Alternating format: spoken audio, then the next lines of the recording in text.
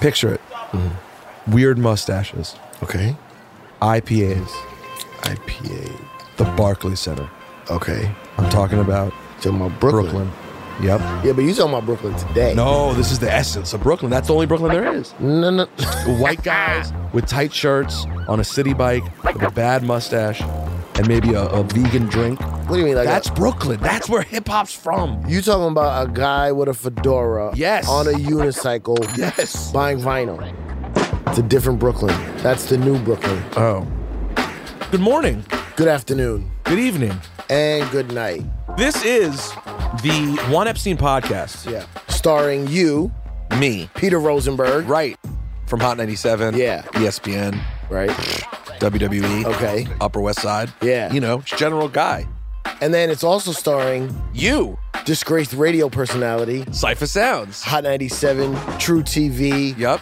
random street corners begging for change, Stand-up comedian. random street corners begging for change. It's the same thing. We both worked together at Hot 97, a hip-hop radio station here in New York City, and we started a podcast called Juan Ep. This is that podcast, and this season, we are diving deep into the life and times of Jay-Z. You know, the guy who everyone liked before he started working with the NFL. Yeah.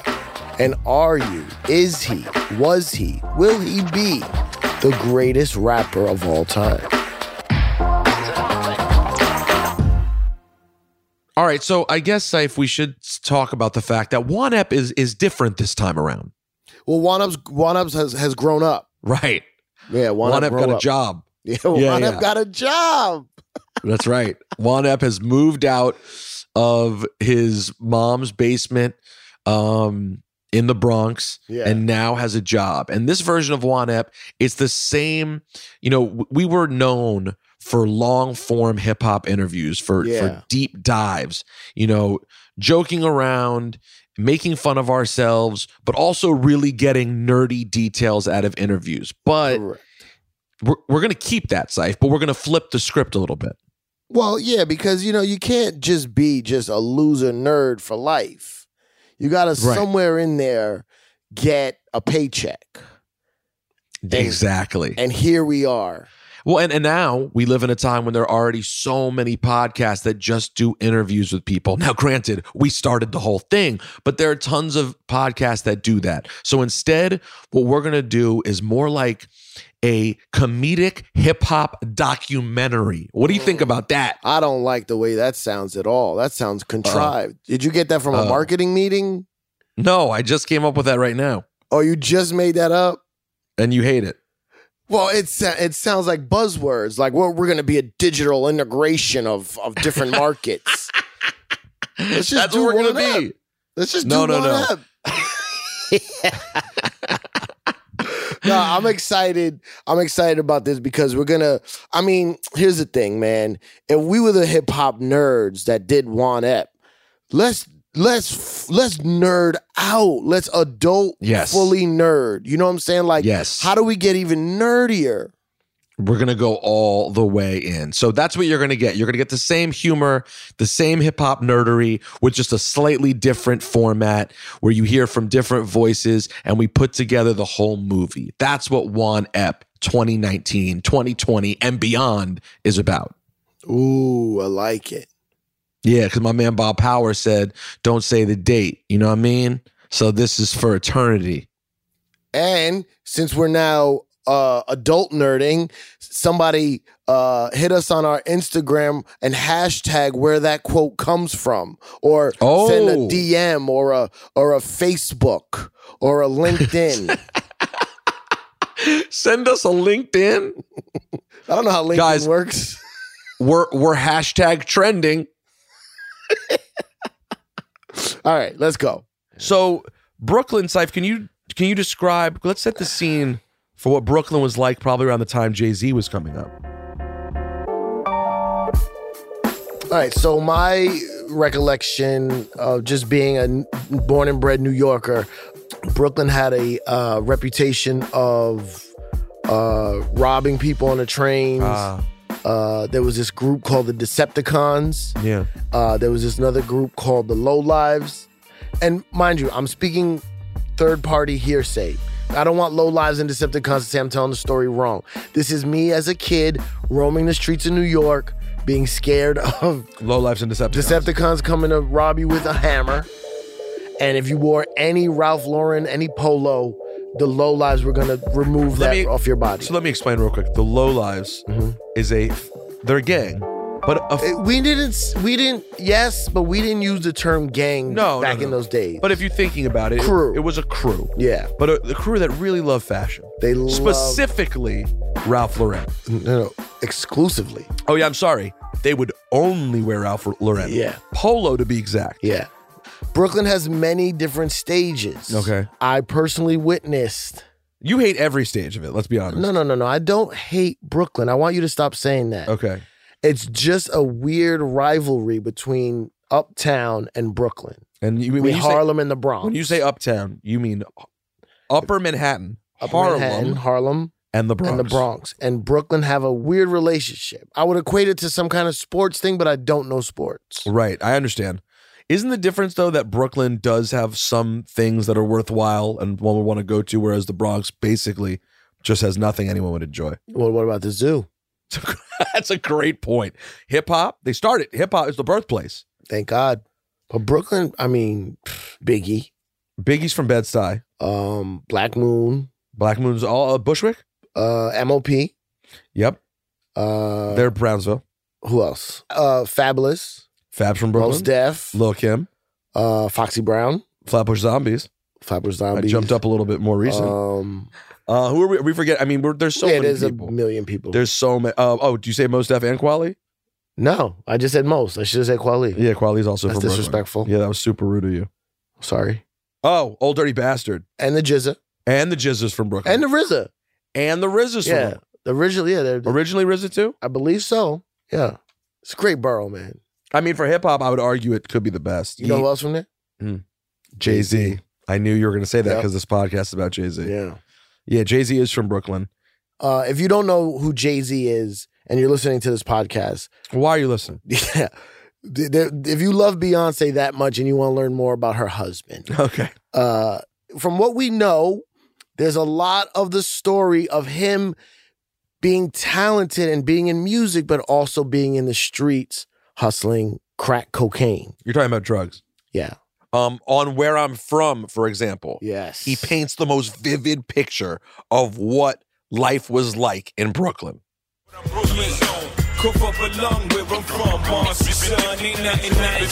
So when Jay-Z, a.k.a. Hov, sat down with us, two nerds, in 2011, he actually broke down what it was like growing up in that crazy Reagan era, the 80s. You know, we weren't given any opportunities. The difference between Bill Gates and, Billy G from the hood is Bill Gates had access to computers way before anybody. So he got to work on, he got to touch computers stuff, and so now he's created water. He's created something that's bigger than water, because of the opportunities. We wasn't afforded these opportunities. So we did what was in front of us. Yeah. And what was in front of us, it was drugs. It was everywhere. You got to figure what at the time. You put the time into context. And of course we made bad decisions. I'm not saying every decision we made was great. We're 16 years old. Of course we're going to make bad decisions. It just so happened that our decisions were life and death. Right. That doesn't happen. That's the biggest difference between the suburbs. Yeah. A 16-year-old makes a dumb decision. Right. They drink and drive. They do something stupid. They have a party when their parents are gone for the weekend. Right. But the opportunities and mess the house up. Right. The opportunities to make bad decisions are totally different. Exactly. Okay, we could go back and forth for days on Jay-Z, on Hov, and Brooklyn versus the Bronx. But this season, we're getting into the nitty-gritty of the importance of Jay-Z's career. Whether you ride with him or not, whether you think he's the best or not, why we should care about Jay-Z and his career and his success and his importance to the culture. We're going to try our best to bring you the real insight, all right, to why Jay-Z really is the best in many people's eyes. How a person can come from nothing and have such an incredible, incredible career through the lens of a person who grew up with hip-hop, but also defined it. Yeah, I look at it like we hear all these stories and all these different realms and genres of culture, of finance, and Nobel Peace Prize winners and people that run nations. But this is our very own guy who defined the culture in many different ways, or broke through the culture, and that's Hov. You know what, Rosenberg? I don't like the way you said the greatest in many people's eyes. Do you not think he's the greatest? I think he probably is, but I mean, have you ever heard of a guy named Notorious Biggie Papa Smalls? That's how I heard you pronounce his name anyway. But I think Biggie's in that conversation. Hov is in that conversation. There are people who have Tupac in that conversation. People who have Nas in that conversation. One day, people have Kendrick Lamar in that conversation. But I don't know, man. When you add up all the accomplishments in hip hop and outside of it, it's hard to argue that Jay-Z is not the greatest. How about this? He's the greatest export hip hop has ever had too, because he does so many other things beyond hip hop. He was. If you know Jay-Z, there was a conflict of him going back and forth. Yes. Him rapping, but he didn't get a deal. So he went back to the streets, but then other people in the music industry were like, no, you're so talented, you got to come back. And he would teeter the line. And were you about to say a few minutes ago that Jay-Z would have been an incredible drug dealer? Yeah. So, it's rare that you say that to someone. I got to tell you, you made a great artist. What a drug dealer you would have been. If you had stuck with it. If you just stuck with it. Listen, this podcast is fun. It's about hip hop. We're talking about Jay-Z. But if we want to break down the socioeconomic trappings of the hood and how there's a lot of great businessmen, marketers, promotional directors, you know what I'm saying? Yeah. Distribution, all that it's just that they couldn't get the degree, they didn't get the opportunity, so they used drugs. I'm not talking about just dickhead crack dealers who just waste all their money in the strip club afterwards. I'm talking about people who really took it seriously. It's business. And there's also a certain bit of mindyourbusiness.com. Mindyourbusiness.com before .com. Right. It's mind your business, don't get in other people's business. Mm-hmm. Let's go listen to Code of the Streets by a group called Gang Starr. It doesn't necessarily have to do with what we're talking about, but there's just a lot of certain rules and ways that people behave. So from this Brooklyn place you speak of, this mysterious, magical 1980s Brooklyn. Mm-hmm. Kind of a scary place to be, the way you guys talk about it. Yeah, I know. Well, I'm saying magic, but it really sounds terrifying. But from that, we actually get Young Hov when he was truly Young Hov. Right. Because by the time he started saying Young Hov, let's be honest, not that young. Right. He was trying to convince us he was right. Young Hov. This is when he was actually just a kid named Sean Carter. He looked exactly the same. You ever notice that? That's a good point. He's always looked the same. He looked worse before. So, Syph, during these early years, this Jay-Z, he's not necessarily the guy you would picture today. No, not at all. Musically, he's not the same. He's gone through many different transformations. Yeah, I mean, physically, first of all, he probably was wearing a Coogee sweater. Probably. It's a totally different time. And also from a lyrical standpoint, though it's not the way he ended up, he was still dope back then and super advanced. Very, very much so. More rhyme style than maybe elaborate content. Right. But dope nonetheless. So we have this picture of old school Brooklyn from back in the day. But in order to sort of understand what Jay was up against when he was starting his career, we need to hook up with some of the people who were actually there. People who witnessed the birth of Young Hov. Yeah, what can you tell us about it? The Brooklyn that you knew and grew up in. What was Crown Heights like at that time? And from your recollection, what was Bed-Stuy like at that time? Shit, grimy. That's the one and only Brooklyn native DJ Scratch, most known for being EPMD's DJ. But he also toured with Jay-Z, Ill Producer, Beyond Brooklyn. Super Brooklyn. And one of the greatest DJs of all time. I'm from Albany Projects in Brooklyn.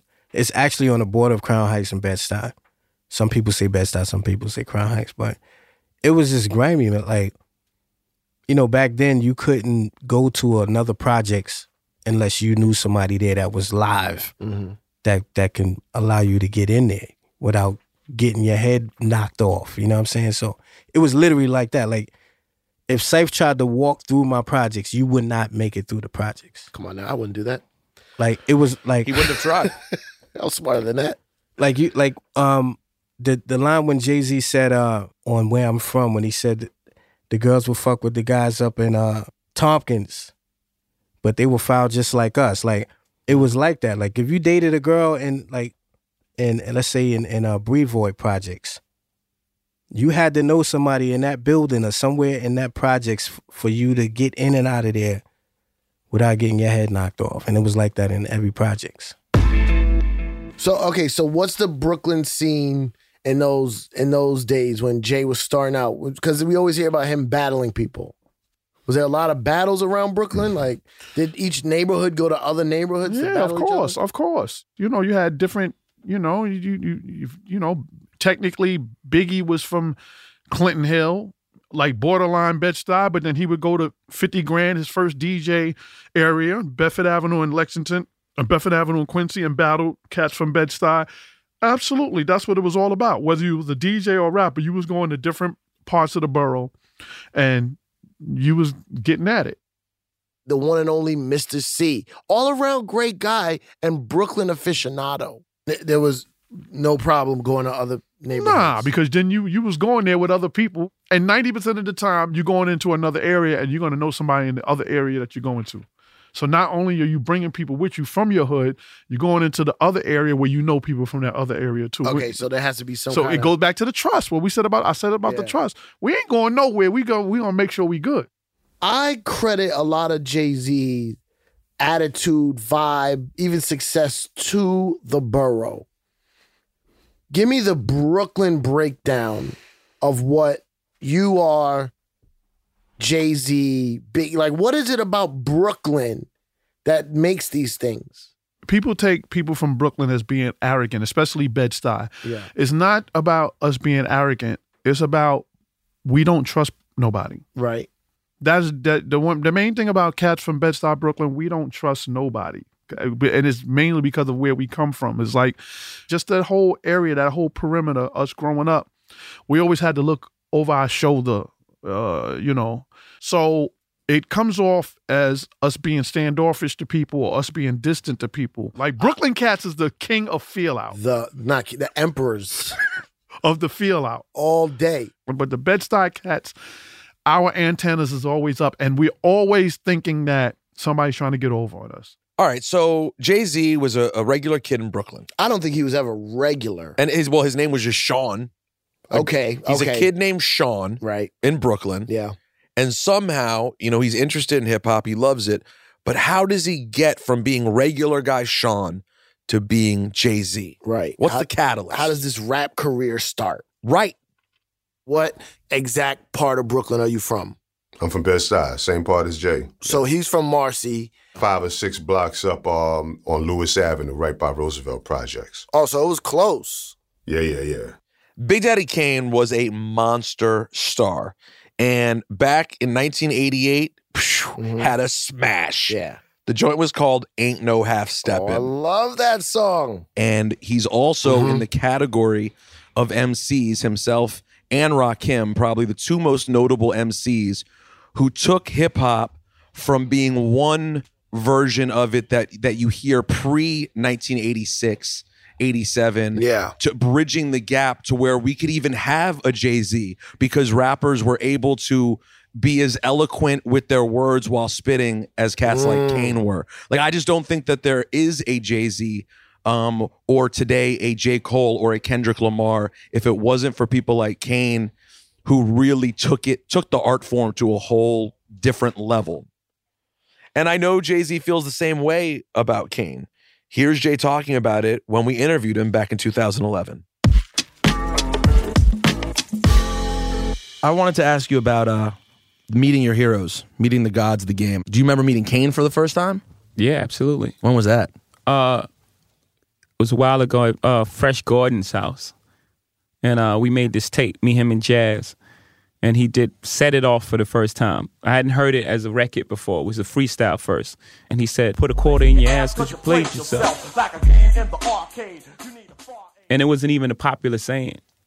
You played yourself wasn't popular. Oh, wasn't popular yet. Which is so it was like the weirdest thing I've ever heard. I was like, what did he put a quarter in your ass because you played yourself like a game at the arcade? And then you need a fall aid and walking the path that the law made. And I thought that I would never, ever be heard after that. By the way, I like that Jay just said a while ago. That's how he described it. It was a while ago. It was when he set it off. And I was like, wait a second. So that was what? When do you think that was? 87? Yeah. Oh, whenever, man. It was a long time ago. A while ago. So you knew, so you got to know Kane basically. I didn't know him. We met that day, and then I met Kane that day, went back. He remembered me and asked Jazz, man, where that kid? Yeah. And that's how we start hanging out. I remember he came into the projects, picked me up with that Batmobile Benz that he had. Everybody was going crazy. Well, must have been when I start going on tour with him, and that's when we really started. So was that like at that moment? Was that the greatest point in your life? Jay-Z comes. Kane comes pick you up. 100%. Not even close. Here's Big Daddy Kane again. What's the first memory you have of Jay-Z? These guys called the Shirt Kings. They used to do all the cartoon painted shirts for everyone. Yep. They came to me and asked me about doing a mixtape with Jaz-O. Jazz said, "Can my man rhyme on it?" And he had this here skinny light-skinned dude with him, and I was like, that's on you. That's cool. So for those of you that don't know who Jaz-O is, Jaz-O was basically Jay-Z's mentor. Older rapper from Marcy Projects. Jaz-O and Jay-Z actually had a record called Originators. Yeah. It's like it typifies old school Jay-Z. Yes. Fast rapping, weird sample. The Originators. And most importantly, they had in the early days a song together called Hawaiian Sophie. Yeah, if you get the 12-inch of Hawaiian Sophie, Jay-Z is on the cover. Yeah, Hawaiian Sophie's interesting, Saif. It actually has sort of a go-go kind of DC swing to it. Yeah, you would hear that because you're the DC guy. You hear like the go-go swag in it. So the three of us, we made this mixtape. It came out great. And then afterwards, they said to me, they was like, well, yo, listen, we're trying to get Jazz a new deal, actually. So we was hoping that we could use this to shop. Would you be willing to help out? And I was like, honestly, I kind of like the little skinny light-skinned dude better. Can I work with him?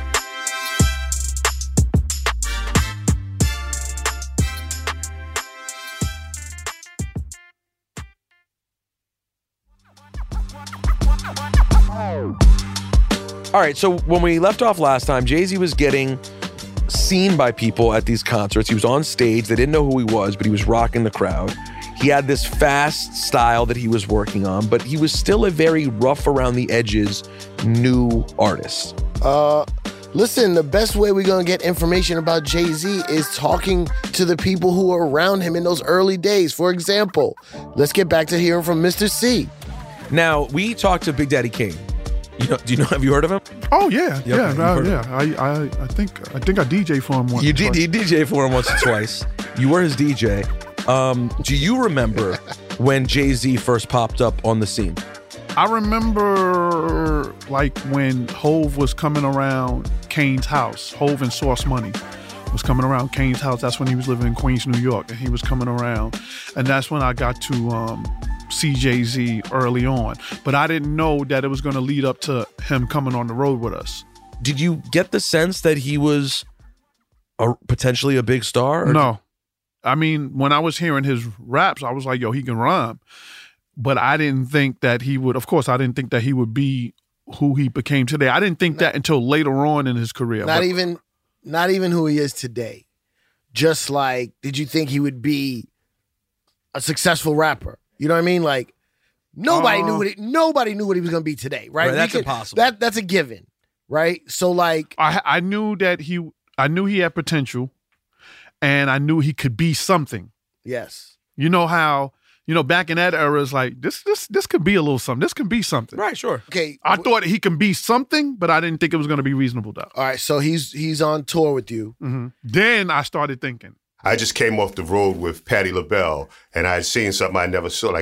I wasn't used to artists doing outfit changes on stage.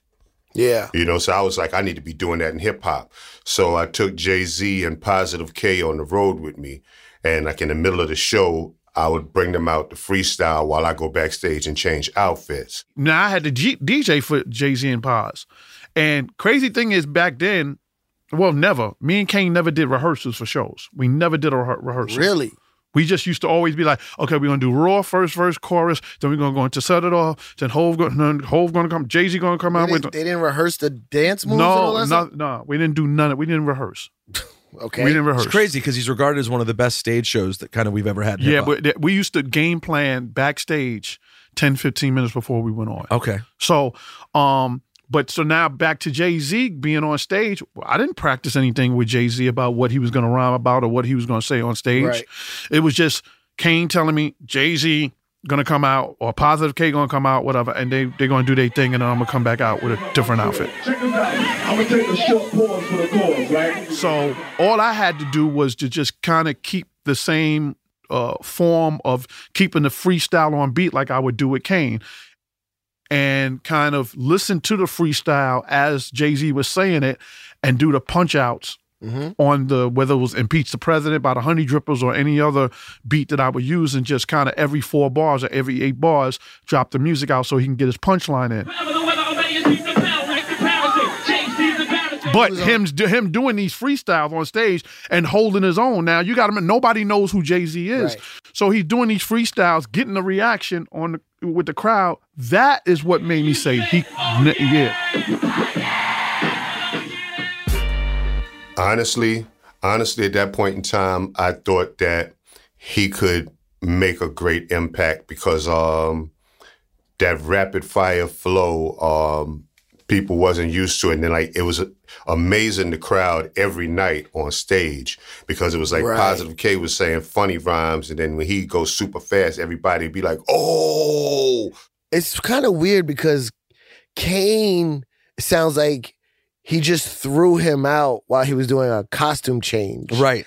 And like, how do you announce that to the crowd? You know what I'm saying? Like, hey, you remember? I got to do something better. Yeah. So while I'm gone, There's going to be a random guy rapping real fast.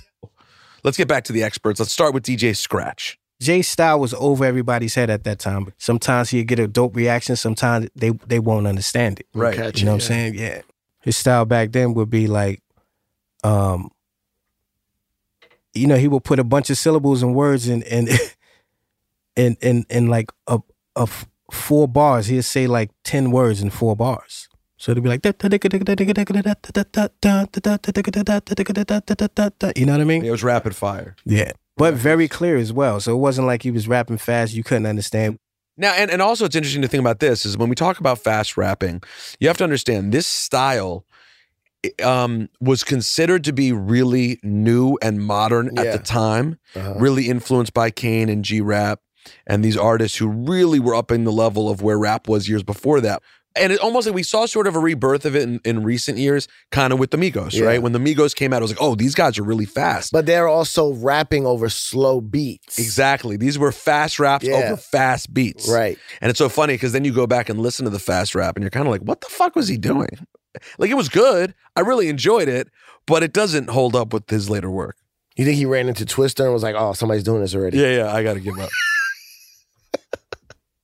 Oh, you know, it's another thing.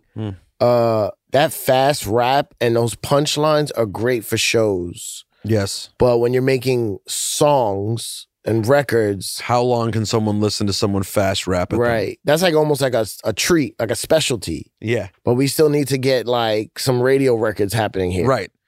Like, that's just on stage, just seeing it, So I'm like on record, it would be a lot different because now you can actually rewind and hear what he's saying and see the cleverness and the wittiness that's in the lyrics as well, you know, as opposed to just hearing that one time on stage. Like, I'm like, you know, this dude can really, really blow. And then, like, when I met him, he was real quiet. Jay didn't really say too much. But as we got to know each other better, I started seeing his sense of humor and his sarcasm. I'm like, yeah, he's ready. But you got to evolve to become someone who's not just a quick act on stage, but someone who I'm buying music from and sitting and listening to. This is why hip-hop culture revolves around the DJ, or at least used to, where they play all different kinds of records. They're in front of different crowds, and they are great DJs then turn into great producers and great A&Rs. Yes, and people should know, just going into this, in hip-hop, the DJ traditionally is thought of as the backbone. Yeah. It's not the MC first, it's the DJ first. Well, it used to be. It used to be. The DJ was the person who could pick a good MC, who could pick the right beat, who understood timing of when people do what. The DJ was the orchestrator of the party. Now we just get shitted on. Yeah. Nobody likes us. End up doing low-rung, cheap podcasts.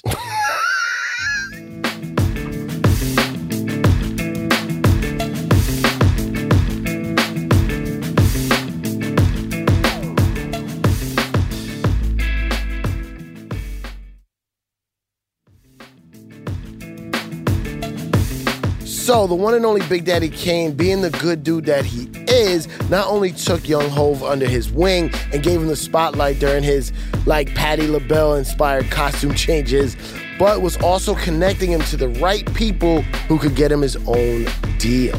During that whole time, we were working on music, trying to, establish a deal, like a record deal for Jay at the time. Oh wow! So you were instrumental in trying to get him a deal. Yeah, like, you know, I had him on the road, like, you know, rocking at the shows, coming out in the middle of the show, but we were also taking him to, labels, shopping music that we recorded on him. How developed was he as an MC at that point? He reminded me of myself in so many ways because of his cockiness and arrogance in his rhymes, you know, so. Oh, you mean that Brooklyn attitude? You're talking about Brooklyn? There you go, baby. Just a normal Brooklyn person is what you're trying to say. I gravitated to that. You know, I was like, yo, he got something, you know? This is where the fun sort of begins. You thought he was nice. Do you have any recollection of what you thought, you know, what the ceiling was? Like, we were talking to C about this yesterday. C thought he was going to, he could pop off. Obviously, no one had the vision of like, he's going to one day become a billionaire and be a worldwide superstar and everyone will know him. What did you see as like the initial, what this guy could be capable of? Well, you know, I thought he was going to have a great career whenever and whoever signed him. You know what I'm saying? Because nobody was rhyming like him and Jaz-O at that time. You know what I'm saying? So, and he was crafty, real slick talk. You know what I'm saying? Nobody was rapping like that back then. So whoever signed him, they just know, you know, back then, you know, you actually developed artists and, you know, you promoted them, you put projects together the correct way back then. So I knew nobody would know what he would, you know, do today because that shit didn't exist back then. But I just knew he was going to have a great career. All right, cool. So Jay's clearly got a lot of potential and the music thing is happening, but we still haven't figured out what happened to the drug career. You know what I'm saying? The drug career he always raps about. So despite sounding like fucking narcs, we had to ask someone who was actually there at the time. How much of the street life did you see when he was on the road with you or in those days? Was there like did you see that side of him or was it like, you know, just music? I don't know. I mean, you know, I was focused on the music, man. You know, you'd have to ask Jay about his street life. So, Rosenberg, what just happened was called a mindyourbusiness.com. That's what Kane just gave me. Wow, that was really awkward, Saif. That's not awkward. That's a man from Brooklyn, right, who now lives in North Carolina, who has nothing to do with any of this anymore, still giving us a mindyourbusiness.com. He really did. / go fuck yourself, yeah. Saif. Yeah, but what I like about it is that Jay-Z's been rapping for about over 20 years. Right. Documenting all of his street life in numerous records, interviews, and Kane is still like, nah, I don't know if he wants me to talk about that. That's what's so Brooklyn and hip hop about it is, and we are such like, you know, square hip hop fans that I think us talking about it makes us look like narcs, even though really Hove has talked about it time and time again. Also, it just so happens that we did ask Jay-Z about these things. Here's a little more from our Jay-Z interview from 2011. When you hear a song like Fuck the Police in context, you know why they saying these things. Right. So I was giving some context behind these songs. The generation that we grew up in, a generation of hustlers that was, the neighborhood was infiltrated with crack cocaine by people way more powerful than us. You know, the whole Iran-Contra situation and Reaganomics and all these things led to our decisions. It wasn't like we woke up one day and said we want to be the biggest drug dealers in the world. Right. 99 Problems, which was years and years later, he's still talking about a real incident with him driving with drugs in the car. Years 94 and my trunk is raw. In my rear view mirror is the motherfucking law. Well, that's the thing about Jay-Z at that time. From what we've pieced together from years and years of records is that he was still torn between... It's weird because at that time, the safer route was getting money in the streets. Yeah, but can't leave rap alone. The game needs me. You know, what I would do, I would come back and on the clock or jazz urging, and I would do something musical and then leave. And not be heard of. I would go back to Maryland, Virginia, and they wouldn't see me for 6 months, 8 months. And then I would come back again, do something, you know. And they were keeping you in it? Like, were you not that interested? 100%. I was interested, but I didn't want to pursue it. You got to figure at that time, hustlers was getting more money than rappers. Yeah. We looked at rappers as clowns. We pull up in Benzes and Lexuses. They jump out of turtle top with 16 people tight, bad clothing. You know, we had big chains. If you look at every picture of me when I was young, I had a huge chain, 4-finger ring, diamond. You know, I know the back of the jazz. I was living and the jazz jury was my jury. You lent him that, right? Yeah. So. And I don't mean as... That's not a... No, nobody's taking disrespect. Jazz, don't go make a new record right now. So nobody's taking disrespect. So, you know, we were living. So I was almost embarrassed to say I wanted to be a rapper. It took me a long time to do that. So I was coming back, sneaking into my world, doing music, but then, you know, going back. Yeah. He was getting his money in the streets. That was income coming in, right? And he was like, I know how to do this. Now you want me to give it up and enter in this music industry, which I don't know how to navigate through this world yet. Right. He figured it out. He eventually figured it out, but it's so funny. He obviously struggled with it so much because it did remain in his music forever. Like, it wasn't that long a period in his life, but it was obviously a really definitive period in his life. Izzo, which was one of his biggest records ever, the whole chorus is about what he used to do. And I remember how excited I was, even though he's dissing Maryland, when he says Herbenham in the home of the Terrapins. First of all, it's Terrapins. He's making it a little bit of a reach. But we were so psyched to hear him say home of the Terrapins. But really, he was talking about, obviously, street life in Maryland, that trip to Maryland that he's always talking about. So I just find it interesting because it's a time in his life that, while short in terms of actual dates, impacted him forever. It was the decision that he made that eventually changed his life. And that 99 Problems moment, maybe he ends up a drug dealer or in jail or whatever, but everything could have changed. Question I have for you, Saif. Do you know the answer to this? Hopefully. Jay-Z is a guy in Brooklyn. He's rapping. Okay, I didn't ask the question yet. Sorry. He's touring with Big Daddy Kane. Yeah. He's rapping fast. People are messing with him. They're thinking he's dope. Where is he getting the sensibility? Like this Upper East Side, old money, rich sensibility that sort of ended up shaping him? I don't know.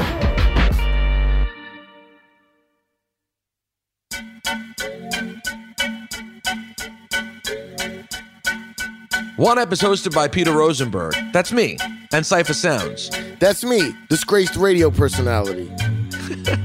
Our production team is associate producer Rob Dozier and production assistant Gibran Mendez. Dan Panarese is our associate editor. Our executive producer is Chiquita Pascal. Juan Ep is a production of Mass Appeal and Endeavor Audio and is also created by producer Samantha Allison of Endeavor Audio and associate producer Savannah Jeffries of Mass Appeal, as well as executive producer Mark Grandunde of Mass Appeal and Dave Easton of Endeavor Audio. It's pronounced Dave Easton. The series is engineered by Kasim Bradley and Cedric Wilson, who were also in the Dramatics. Make sure you subscribe for free wherever you get your podcast and rate and review us, okay? And leave horrible, disgusting comments. No. Positive comments with 5 stars. No, leave 5 stars. No, leave 5 stars. But also you want still... Talk shit. I want you to talk shit about my dead dad. You know what I'm saying? My God. Yeah. Okay.